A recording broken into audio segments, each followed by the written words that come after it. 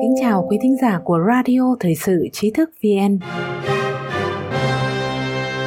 Xin mời quý vị nghe một bài viết của Xuân Lan. Hệ thống tín nhiệm xã hội của Trung Quốc là gì và vì sao nó gây tranh cãi? Hệ thống tín nhiệm xã hội của Trung Quốc là một tập hợp những cơ sở dữ liệu và sáng kiến giám sát và đánh giá mức độ tin cậy của các cá nhân, công ty và các thực thể xã hội. Điểm số tốt có thể được ưu tiên về chăm sóc sức khỏe hoặc thuê nhà ở xã hội không cần đặt cọc, trong khi đánh giá tiêu cực có thể khiến cá nhân bị cấm đi máy bay hoặc tàu hỏa. Theo SCMP, hệ thống tín nhiệm xã hội của Trung Quốc được Quốc vụ viện đưa ra kế hoạch lần đầu tiên vào năm 2014 nhắm đến các cá nhân, doanh nghiệp, dự kiến sẽ ra mắt chính thức vào cuối năm 2020. Các cơ sở dữ liệu của hệ thống được quản lý bởi Ủy ban Phát triển và Cải cách Quốc gia NDRC, Ngân hàng Nhân dân Trung Quốc PBOC và hệ thống tòa án của nước này. Hầu hết dữ liệu được tập hợp từ những nguồn truyền thống như hồ sơ tài chính, hồ sơ tội phạm và hồ sơ chính phủ, cũng như dữ liệu hiện hữu từ các văn phòng đăng ký, cùng với các nguồn của bên thứ ba như các nền tảng tín dụng trực tuyến. Chính phủ Trung Quốc cũng đang thử nghiệm thu thập dữ liệu từ các video giám sát và truyền dữ liệu thời gian thực như quan trắc số liệu phát thải từ các nhà máy, dù đây không được coi là nguồn chính. Mặc dù nó tương tự với những cách tính điểm tín nhiệm được sử dụng cho các cá nhân và doanh nghiệp tại một số nước khác, phiên bản Trung Quốc còn có khả năng mở rộng từ đánh giá cá nhân sang nhiều khía cạnh khác của cuộc sống như thanh toán hóa đơn và các bản án hình sự. Các doanh nghiệp, gồm cả doanh nghiệp nước ngoài ở Trung Quốc, cũng là đối tượng của hệ thống tín nhiệm doanh nghiệp nhằm theo dõi các thông tin như nộp thuế, trả nợ ngân hàng và những tranh chấp lao động. Thủ tướng Lý Khắc Cường đã nói trong một bài phát biểu năm 2018, những người mất tín nhiệm sẽ rất khó tiến dù chỉ một bước dù nhỏ trong xã hội. Hệ thống tín nhiệm xã hội của Trung Quốc hoạt động như thế nào? Hệ thống tín nhiệm xã hội tập hợp điểm số của cả cá nhân và công ty sau khi thu thập dữ liệu, tổng hợp và phân tích dữ liệu từ những nguồn khác nhau. Đối với các doanh nghiệp, ngoài những hoạt động riêng của mình, các công ty còn được yêu cầu gửi thông tin về đối tác và nhà cung cấp cho chính quyền địa phương và chính quyền cấp quốc gia. Các hành vi xấu và xếp hạng từ các nhà cung cấp và khách hàng cũng ảnh hưởng tới điểm tín nhiệm riêng của công ty. Điểm số tốt sẽ có thưởng, trong khi điểm xấu thì cá nhân hay công ty sẽ bị trừng phạt hoặc chế tài. Các cá nhân bị cho là không tin cậy có thể đối mặt với một loạt hạn chế ảnh hưởng tới nhiều lĩnh vực, gồm vay vốn, đi lại bằng đường sắt hoặc đường không, cũng như giáo dục. Để khuyến khích các hành vi tốt, một số chính quyền địa phương đã đưa những biện pháp kích thích như ưu tiên chăm sóc y tế và miễn tiền đặt cọc khi thuê nhà ở xã hội. Theo một báo cáo về hệ thống tín nhiệm xã hội doanh nghiệp do Phòng Thương mại châu Âu tại Trung Quốc xuất bản năm 2019, cơ chế thưởng không phát triển như yếu tố trừng phạt. Báo cáo phát hiện rằng các biện pháp trừng phạt không chỉ giới hạn ở số tiền phạt hoặc lệnh tòa án, mà các công ty bị đưa vào danh sách đen có thể đối diện với việc bị thanh tra nhiều hơn cũng như trở thành mục tiêu bị kiểm toán, hạn chế trong việc được chính phủ chấp thuận quyền sử dụng đất và giấy phép đầu tư. Họ cũng có thể bị loại khỏi các chính sách ưu đãi như trợ cấp và giảm thuế, cũng như đối mặt với những hạn chế về mua bán tài sản công. Các cá nhân và công ty bị cho là không đáng tin cậy còn bị bêu tên công khai. Các cá nhân hay công ty bị đưa vào danh sách đen vì những vi phạm nhẹ có thể nộp đơn xin khôi phục uy tín khi họ trả được nợ và duy trì hồ sơ tín dụng tốt trong một giai đoạn thời gian nhất định. Lian Weiliang, Phó Giám đốc NDRC, nói hồi tháng 7 năm 2019, việc phục hồi uy tín chủ yếu nhằm vào những vi phạm nhỏ hoặc thường xuyên. Những người vi phạm hoặc phạm tội nặng hoặc sẽ không được đưa ra khỏi danh sách đen. Hồ sơ không đáng tin cậy của họ được lưu giữ trong một thời gian dài theo luật.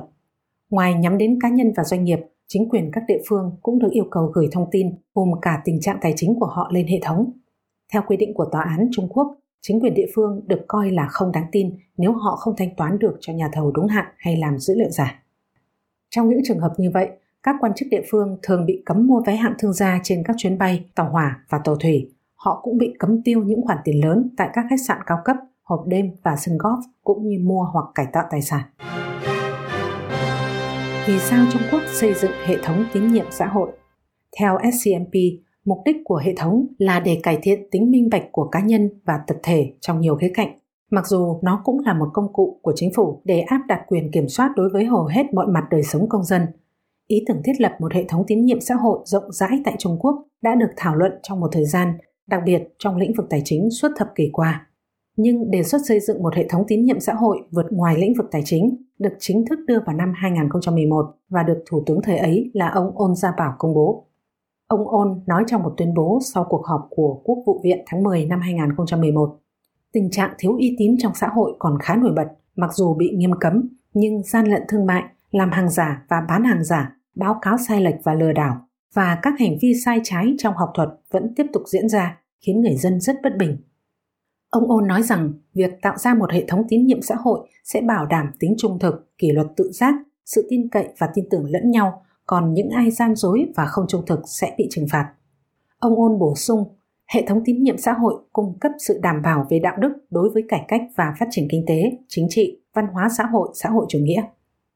Dưới sự lãnh đạo của Chủ tịch đương nhiệm Tập Cận Bình, Trung Quốc đang cân nhắc sự cần thiết mở rộng phạm vi của hệ thống hơn nữa với việc tăng cường theo dõi và giám sát, dù điều này gây nên những câu hỏi về vai trò của chính phủ. Theo dữ liệu từ Ngân hàng Nhân dân Trung Quốc, BPOC, hệ thống tín nhiệm xã hội đã bao trùm 1,02 tỷ cá nhân và 28,34 tỷ công ty và tổ chức vào cuối năm 2019. Nhiều trong số này đã được xếp hạng và một số thậm chí còn bị đưa vào danh sách đen. NDRC cho biết vào tháng 7 năm 2019 rằng 2,56 triệu người đã bị hạn chế đi máy bay, 90.000 người bị cấm sử dụng dịch vụ đường sắt cao tốc và 300.000 người bị các tòa án Trung Quốc cho là không đáng tin. Hàng trăm công ty và chính quyền địa phương cũng bị nêu tên về các vi phạm như không trả lương cho công nhân và nhà thầu đúng thời gian hoặc lập quỹ đen bất hợp pháp. Phòng Thương mại Liên minh châu Âu tại Trung Quốc cho biết, mặc dù đã thu thập được lượng lớn dữ liệu, nhưng hệ thống còn xa mới được triển khai đầy đủ. Ngoài ra, việc thi hành các cơ chế xử phạt và chia sẻ dữ liệu giữa những bộ phận khác nhau của hệ thống vẫn chưa hoàn thiện. Tuy vậy, Trung Quốc cho biết sẽ cải thiện chúng trong những năm tới. Vì sao hệ thống tín nhiệm xã hội của Trung Quốc gây tranh cãi? Những khía cạnh gây tranh cãi nhất của hệ thống tín nhiệm xã hội đối với cá nhân là nó theo dõi hành vi và xếp hạng các công dân dựa trên các dữ liệu được cáo buộc là không đầy đủ và không chính xác. Những người chỉ trích hệ thống tín nhiệm xã hội của Trung Quốc cho rằng cam kết của Bắc Kinh về việc điều chỉnh hành vi và giám sát hàng loạt mang bản chất một nhà nước độc tài, như nhà văn George Orwell mô tả trong tác phẩm kinh điển 1984 khi một chính phủ cố gắng kiểm soát mọi mặt của đời sống người dân. Cũng có nhiều lo ngại về tính khả tín và tính bảo mật của dữ liệu cũng như việc xâm phạm quyền riêng tư cá nhân ở Trung Quốc trước tình trạng thực thi pháp luật yếu kém. Nhiều câu hỏi cũng được đặt ra về việc liệu chiến thuật điểm tên chỉ mặt và các biện pháp trừng phạt có thể cải thiện độ tin cậy và giảm nợ tồn đọng, đặc biệt giữa các chính quyền địa phương và doanh nghiệp nhà nước hay không. Liao Li, giáo sư tài chính tại Đại học Thanh Hoa ở Bắc Kinh đã ước tính rằng chỉ khoảng một nửa trong số 1 tỷ cá nhân trong cơ sở dữ liệu có lịch sử tín dụng đầy đủ.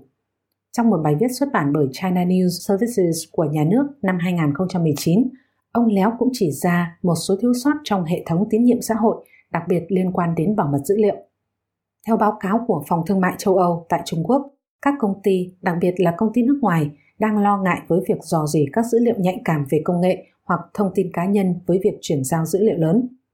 Nhóm doanh nghiệp châu Âu cũng lo ngại rằng cơ chế danh sách đen đối với các thực thể không đáng tin cậy có thể biến hệ thống tín nhiệm xã hội doanh nghiệp thành một công cụ cho các xung đột thương mại, trong khi đó các tiêu chí để đánh giá còn rất mập mờ. Quý thính giả có thể truy cập vào trang web tri thức vn.org hoặc tải ứng dụng mobile tri thức VN để đọc được nhiều bài viết của chúng tôi hơn. Một lần nữa, xin cảm ơn quý vị đã đồng hành cùng Tri thức VN. Đừng quên nhấn subscribe, đăng ký kênh của chúng tôi và để lại bình luận ở bên dưới. Xin chào và hẹn gặp lại!